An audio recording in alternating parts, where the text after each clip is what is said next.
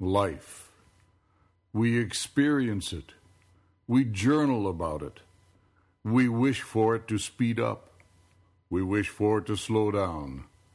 We even see it laid out before us in our daytimers. Insurance companies want to take the if out of it. Others want to put the zest into it.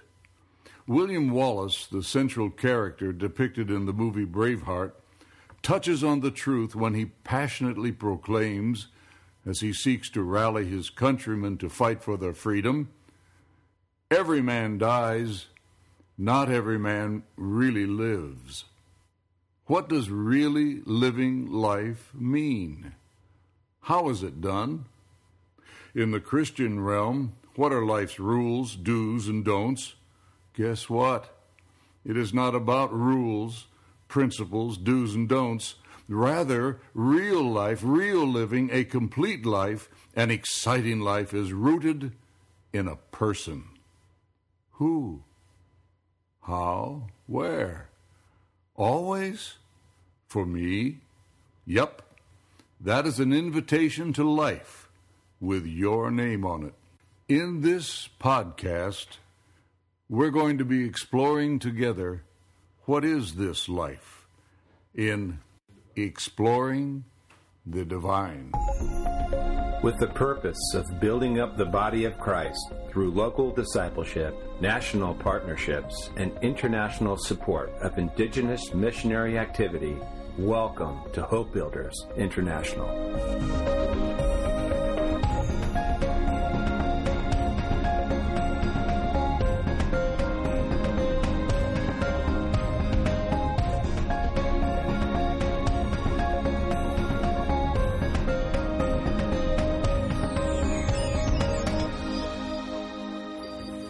Hi, this is Lance Tholender. I'm back here literally at my kitchen table this morning with my friend Jeff Andresen.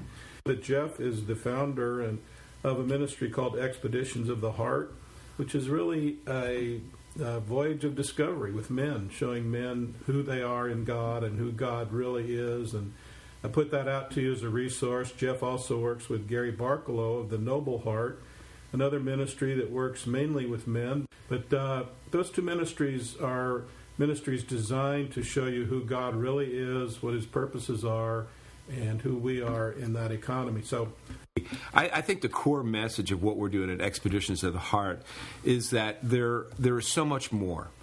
There's so much more to who God is than you know right now. There's way more to your life than you understand.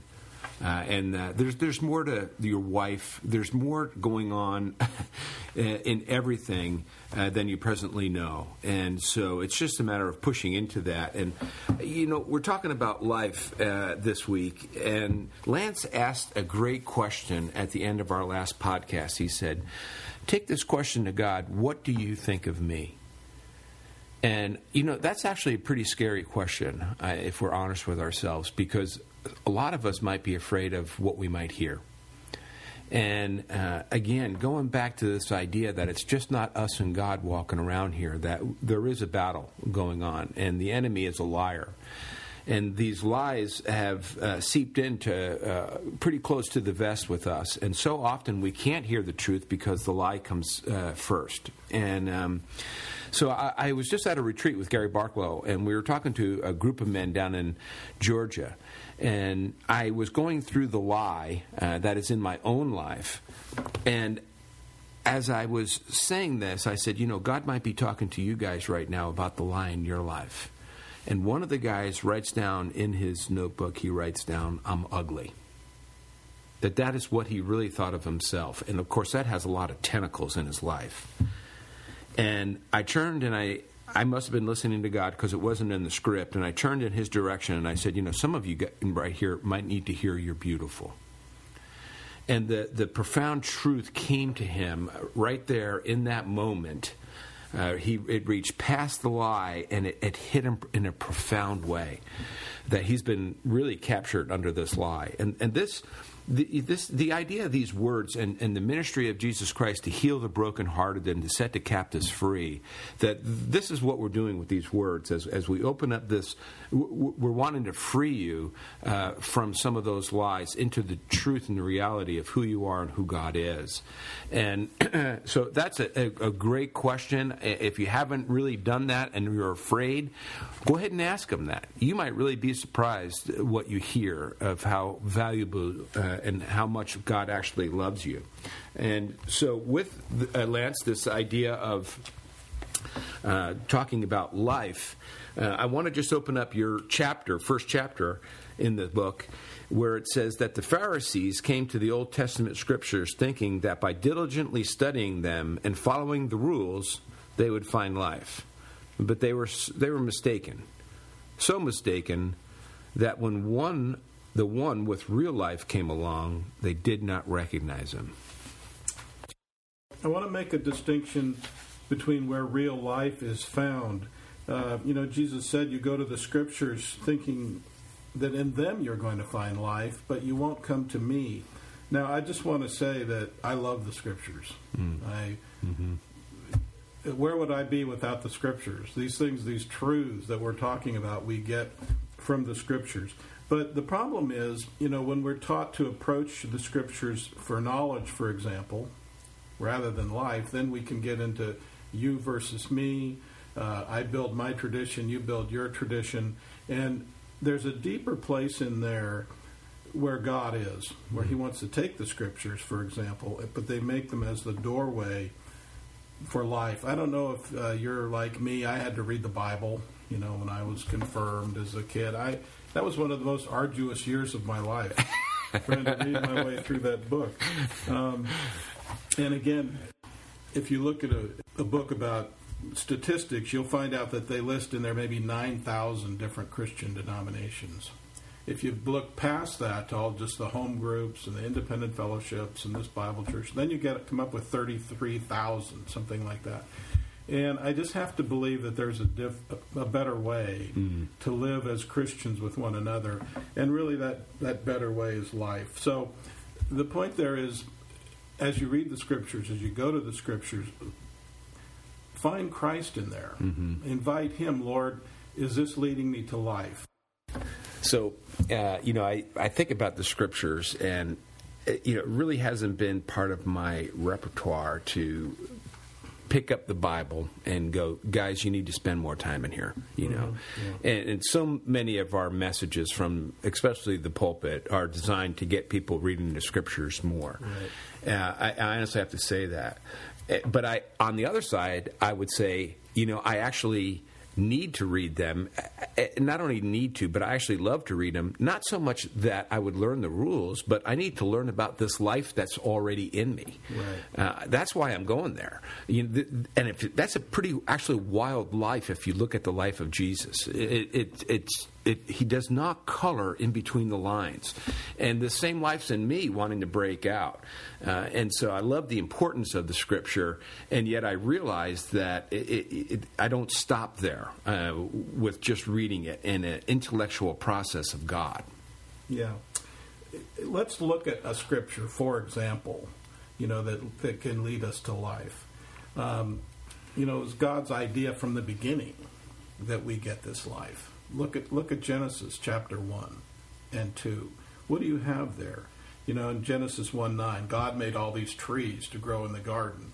What tree was at the center of the garden? The tree of life. Yeah. Well, do we ever stop to think, what kind of life was that? Eternal. Eternal. And what else? God's life. That's where we go. We go eternal, and then we stop thinking about it. And then we go to the tree of the knowledge of good and evil, and we camp there, collecting knowledge. And that knowledge, whether it's good or bad, leads us down the wrong path. But if you step back and you look at that tree of life, you have eternal life in there, you have divine life in there, you have creative life in there. We talked last week about adventure. What kind of a God makes a lion? Yeah. What kind of a God makes an elephant in the wild? I remember seeing my first wild elephant when I was in Africa. Yeah. I was at this game preserve, and I could see some binoculars, and I saw these black dots on the horizon, and they were moving fast, and I didn't know it, and I was looking at them through my binoculars, and finally they came into view. It was a herd of elephants. They were wildly running, and I thought, wow, it's spectacular. I have seen an elephant now. Yep, You right. know, that Babar, Yeah. that elephant I saw in the zoo, that Dumbo, that was not an elephant. Now I've seen an elephant. What kind of a God makes Yeah. a creature like that? Yeah. A God who's wild, a God who's untamed. So I love this idea that as we're talking about this life, no one wants you to experience it more than God himself. You know, that he's not holding back on us, wait until you get it right. This life, he wants you to live it. Okay, so I got a question as you're talking about these trees, Lance. Okay. All right, so let's just say you're a Christian. Yeah. What does a person look like who, even as a Christian, is living mostly from the tree of the knowledge of good and evil? And what does a person look like who's living from the tree of life? Well, that's a great question. Look at your own life. I was thinking about this morning. There's a verse in the Bible that says the mind set on the Spirit is life and peace. So if you're experiencing life, you can, this is kind of an interesting guideline. You can sort of evaluate, am I at peace? Am I in a place of peace in my life, regardless of sort of what's coming against me? Do I have a sense of life, or do I have a sense of having to keep the rules? Do I have a sense of I got to get up in the morning and think about the Ten Commandments? And so, you can measure your life sort of against the Ten Commandments, and that where's that going to take you? And not too far. You're going to feel like a failure, right? Yeah. And most Christians, frankly, I think feel, if you ask them, how are you doing in your Christian life? They probably think, well, they might say something happy, but inside they're thinking, well, I blew that, I didn't do this right, I didn't do that right. But when you're eating from this tree, this tree of life, which, let me just throw in something else here because this relates to your question. Most people, Christians included, often think we have a God who is do not. Do not. And we think about that tree. We think, do not eat of the tree of knowledge, as if that characterized what went on in the garden there. And I live my life by thinking, okay, do not. And then then the do's is usually a list of rules. Read the Bible, pray, go to church, tithe, be a good husband, be a good father, be a good person. But and that's sort of rooted in this having a God who's a do not God. But what did God say before? He said, now don't eat from that tree. Right. Before that, it was, eat of any tree. I mean, there was a lot of trees, but there's just one that you couldn't eat from that was forbidden. Yeah, he said to him, eat freely. This is our God. Yeah. Eat freely. Eat freely. This is the heart of God. But what should we eat freely? Life. Life. Yeah. We should eat the things that produce life in us. And so that's sort of a characteristic. And you could even look at yourself and say, well, am I at peace? Now, that's can be kind of hard, because a lot of times maybe you'll say, well, I'm really not. Yeah. But then you can say, well, God, where are you? Where's life? Because your life brings me to peace. Your life, I'm not characterized by how am I performing? Yeah. How am I measuring up against my brother? Yeah. When you work with men, think about the competition that has crept into the Christian family for the top spot, to be the man. And that just leads us into this posing and posturing. But this is this life that was in the tree of life, which you clearly read, God had to close the way to that tree. Yeah. Because he didn't want man, once man had fallen, he didn't want man living forever fallen. What a disaster that would have been. Well, okay, you bring up a good point about this idea of posturing for position in the body of Christ, and somehow this idea of hierarchy has crept in. But really, which one of us, Lance, has more life? Yeah, well, I'm asking you, really, do they have more of Christ than me? No. Really? So we're all in this together. We're in this together because why? This life is a person. Jesus says real life is to know the Father and to know his Son. We have a life-giving Spirit. So this life is a person. That person is Christ, because when God closed the way to the tree of life, when did it reopen? Did God ever reopen that way? Yes, he did, actually. Yeah. I think he did on the cross, Well, absolutely. Yeah. That life became available to us. Yeah. I mean, look at Jesus Christ. What's one of the first things that the apostle, that John says about him in the Gospel of John? And one of his defining characteristics, one of the first things we find out about him, in him was life. Mm-hmm. What life? The life that was in the tree of life. Mm-hmm. So God reopens the door, and as you're right, what was the cross all about? Well, I think the cross was all about him dying so that this seed could fall into the ground so it could bear much fruit. And that was his mission, was to get that seed in you. And that was the price he was willing to pay. So I figured, hey, if he's willing to pay that price, then he wants me to live this life. He doesn't want me to put this thing on the shelf, which I so easily want to do. But I just want to come back to for a minute this idea that there are no super saints in the body of Christ. We've all been given this life. And I think maybe it's the fall that we've decided that we want some hierarchy, or we want somebody up there telling us what to do. Now, I'm all for good teaching. I think it's absolutely essential in the body of Christ. Right. However, you're the one who will ultimately know the direction of your own life because of this life that's in you. And what we really love is when we see a group of people all working together. There's a great movie out called Act of Valor, and if you watch the opening clip to it, the captain says to his men, "We're all in this together." Yeah. And I think once we see that we are God's masterpiece, that I on my own can't do it, but when we all come together, there's this beautiful mosaic of how to work together, and just kind of breaking down that idea, at least, that you're just as valuable and important in the kingdom of God as anybody else. Right. And of course, we see that imagery even in the idea of the loaf. We are a loaf, that Jesus was the bread of life. And, when we take the Lord's Supper, for example, you've got the wine, which is the blood, cleansing us. Mm-hmm. And then you've got the loaf, which is the seeds that have been broken and crushed and baked together. Yeah. And Jesus said, "Take this loaf. This is my body." So even in this most precious meal that we have, you've got the blood for the cleansing, and then you've got the loaf for the life. Yeah. And Jesus said, "I'm the bread of life." And he, that imagery of him breaking that loaf, to me, in my mind, it's always a small loaf. Just enough for everybody in the room. Yeah. And it's everybody gets a piece. Yeah. And they all know. Somehow they didn't really get it then, and it's hard for us to get it too, but we're a piece of that loaf. Yeah. We have a piece, we have that life in us, and that life matches the life that's in you. What's interesting? I just got a chance to spend 4 days in a cabin, log cabin, in the mountains of Colorado with 18 guys. And there was just something that happened when we were in that room. All of a sudden, there was clarity. There was understanding. My life sort of began to make sense. And I realized that it was because those men brought their life into the room with mine.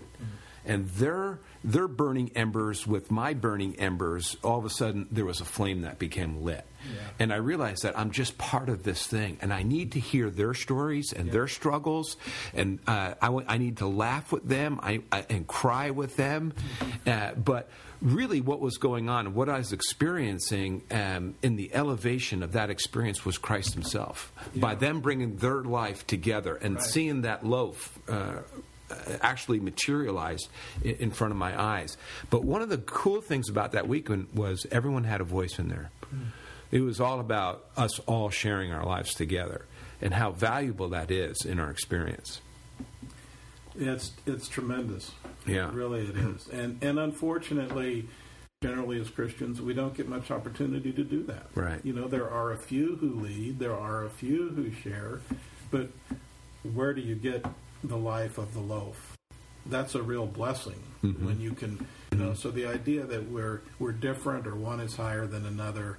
I mean, look at the kind of people the Lord attracted to himself. Yeah. He wasn't, he went to Nicodemus, who was a rich Pharisee, but then you got the woman at the well. Yeah. Whose whole message to her was about life. Yeah. There's a life, there's a river that's going to well up. There's a life that's going to be in you if you drink this water that I give you. What kind of water? The water of life. So, just on this subject of the loaf, coming back to that, because really that's where so much life is found, is when we get together. Then the lie is so often with so many of us is that I don't belong. I don't fit in. I don't belong here. If they really knew my life, they would reject me. These are the things that kind of come against us from really experience the fullness that we were designed, because he really did fit us together. Yeah. And so that's how the enemy so often will come against us to give us this message. And you really have to push through that and remind each other of our value to each other, I wonder if we spent more time just loving each other and looking at each other. Okay, so this guy that my wound in life is that I'm an idiot. I always grew up thinking I was an idiot, and so when I went over this lie with this guy and he says I'm ugly, well, for the rest of the weekend I would look at him and say, you're beautiful, and he would look at me and go, well, you're brilliant, and I'm thinking, there's the church, we're encouraging one another, we're speaking through these lies and going, man, you have tremendous value in my life, and if you honestly really get to know a person, it's amazing. You said something really interesting. A person will say something happy, but inside they're feeling very rejected. Yeah. And you have to get together with a group of guys to find out you got a common enemy, and we are all feeling that way. This is not anything new under the sun. Yeah. And so it's bringing this stuff together and working through it together, I think, is a beautiful way to experience this life. Yeah. Well, let me tell you a story about somebody that we both have met. And I hope in the telling of the story I'm not going to elevate this person, so please don't hear it that way. But, I'm thinking about this Samaritan woman who was offered life by Jesus, who had nothing, and all these husbands and everything else. And if you follow the story of her, and you can follow this in the book, by the way, Exploring the Divine, what happens through her life, through her bigger circle, and then in Samaria, and later on with Paul going through Samaria. I mean, it's an amazing story of how one little seed following, who got a hold of this life and the ripple effect that it had. Now, we don't always get to see the ripple effect, so please don't hear this story as me elevating this person. But I have a friend who lives in India and loved children. And she just started collecting some children. She's in some ways just a very average Indian person. She was married to an Indian pastor who left her and married another. Well, now in India, that would be a huge stigma for this woman. I mean, the Indian and the women in Indian culture are demeaned to begin with, and then to have had your husband leave you, that's doubly stigmatizing. And yet this lady had a heart for kids, and she just started collecting a few kids, and pretty soon, through a mutual friend we had, she decided maybe she could come to America and maybe get some help here. And so she got my phone number somewhere, and she called me and said, should I come to America? Can I come? I said, no, you can't come. Everybody comes here thinking they're going to get money. It's not going to happen for you. Well, as you know, Jeff, she came anyway. She came to my house, right to my dining room table, and you were sitting there with me, right? She called us from the airport. I'm here. Can I come? I said, no, you can't come. But she came anyway. And she didn't have anything. She didn't have any money. She knew one person. But here's a woman in whom the seed of life got placed. And through her persistence, she now has an orphanage which we visited in India earlier this year, and over 100 kids there been rescued, untouchable kids been rescued. Oh wow! But it took that woman 7 years, because when we got to India, she said, "I need to tell you about something, and we got together in our hotel room, and she said, I have to tell you that my husband left me years ago, and I just have to tell you that. And she was worried that if we found out that truth, so-called, about her, that we would somehow reject her. Yeah.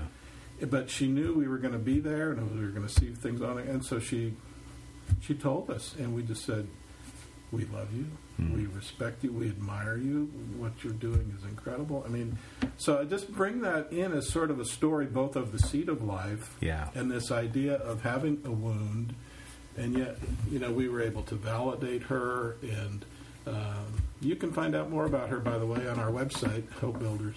She's a great lady, and I tell the story for this reason, because it strikes me as a perfect example of real-time growth of both the seed of life and this idea that we need one another. Yeah. We're in this together. And who does God pick? Yeah. He picks those with a heart, who will have a heart, to respond. Go ahead. I would love to jump in on this and tell you what I heard as you were telling that story. And as we're talking about this life that's in us, and this life is something in us that we're absolutely compelled to do. She couldn't help herself. Right. She had this desire that in the face of closed doors, do not come, she could not help but continue in this venture, even though, and often I think in order to get this ministry going for kids, an orphanage, she had to push through the shame of divorce. Yeah. And that is not just her battle. That's every one of us. The enemy wants to come in with a wound and disqualify you. And in order to really live this life, you have to push through this thing. And that's what I think how we really understand this life in us. It's our deepest desires that God has put in your life. And the good news is that what you're supposed to do next is actually what you want to do the most. He's not going to put a list of don'ts. He knows that that's not going to necessarily bring life. Now, there's some good don'ts in there because some of those things on the don't list will kill life. So I'm not discarding that, but there's a good seed in there, and it's compelling you to do something. And all the world and the enemy and the flesh are going to come and try to shut that down. And it's the courage that this woman took to push through those closed doors. And here it is. Here's the thing behind life. It's not only for you, it's so that others will come to life around you. And here's this woman with 100 kids sitting around her, and she's a wonderful example, Lance. The whole idea of the do's and the don'ts, and the good don'ts and the good do's. The beautiful thing about this life that we have is that even death can serve us in a practical way. Again, this verse that it says in Romans, the mind set on the Spirit, and we're going to do a whole podcast or two on the Spirit, so we're going to get there later, because that's a pretty confusing word in the Christian vocabulary. But suffice it to say, for now, we as believers, we have a spirit. The Lord lives in us, in our spirit. His Spirit bears witness with our spirit that we are His children. So you take this mind of yours and you set it somewhere in your belly, in your rib cage, where Christ is, and you seek to know Him, because how does it get practical? It doesn't get practical, it doesn't matter. But I love this verse. It says, the mind set on the Spirit is life and peace. So if you're experiencing death, the Lord is so good at leading you by His life in you. But sometimes we just have this sense of turmoil inside. This sense of unrest, of darkness. And if that sense is in there, that's our friend. That's telling us something. It's not telling us to try harder, read the Bible more, go on a fast, tithe more. That's not what it's telling us, to try to do more to overcome that sense. What it's telling us is, what Jesus is telling us is, come to me. Turn to me. I'm the life that you need. I'm the one that you need. Now, I've heard you and I have talked about this idea of the life being a seed, that he's the seed of life, that this takes time. Believe me, I've been a Christian for over 40 years, and there is so much space in my life for growth. Thank you for saying that, Lance. Yeah. We were all thinking that, and we just want to make sure you know that too. Yes. Well, the beautiful thing about where there's darkness, where there's death, okay, or furthermore, where there's mystery in our life, is really an invitation to go into that, because this is what God does. He invites us into the mystery of our life. I look forward to the next podcast where we get to talk about mystery. Mm-hmm. Well, we're at about the 30-minute mark, and we promised to keep these around 30 minutes. Let me just close by referring to something Jeff talked about earlier, and that was the cross, and that the Lord went to the cross to give us life. Because at the end of this chapter, you're going to find a section on the purpose of the cross. But I do just want to read these verses from John 17. Jesus lifted his eyes, said, Father, the hour has come. Glorify your Son, that the Son may glorify you, even as you gave him authority over all mankind. Now, this is Jesus about to go to the cross. This is his final prayer. I mean, the rubber is hitting the road. You know, you and I have been on the floor weeping, crying for things together. I'll never forget.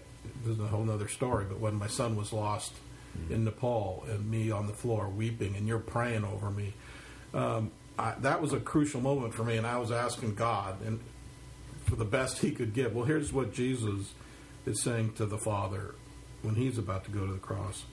Even as you gave him authority over all mankind to do what? That to all whom you have given him, he may give eternal life. Mm-hmm. Now, that is not life in heaven. That is his own life that's about to go to the cross so it can be dispensed and put into you and me.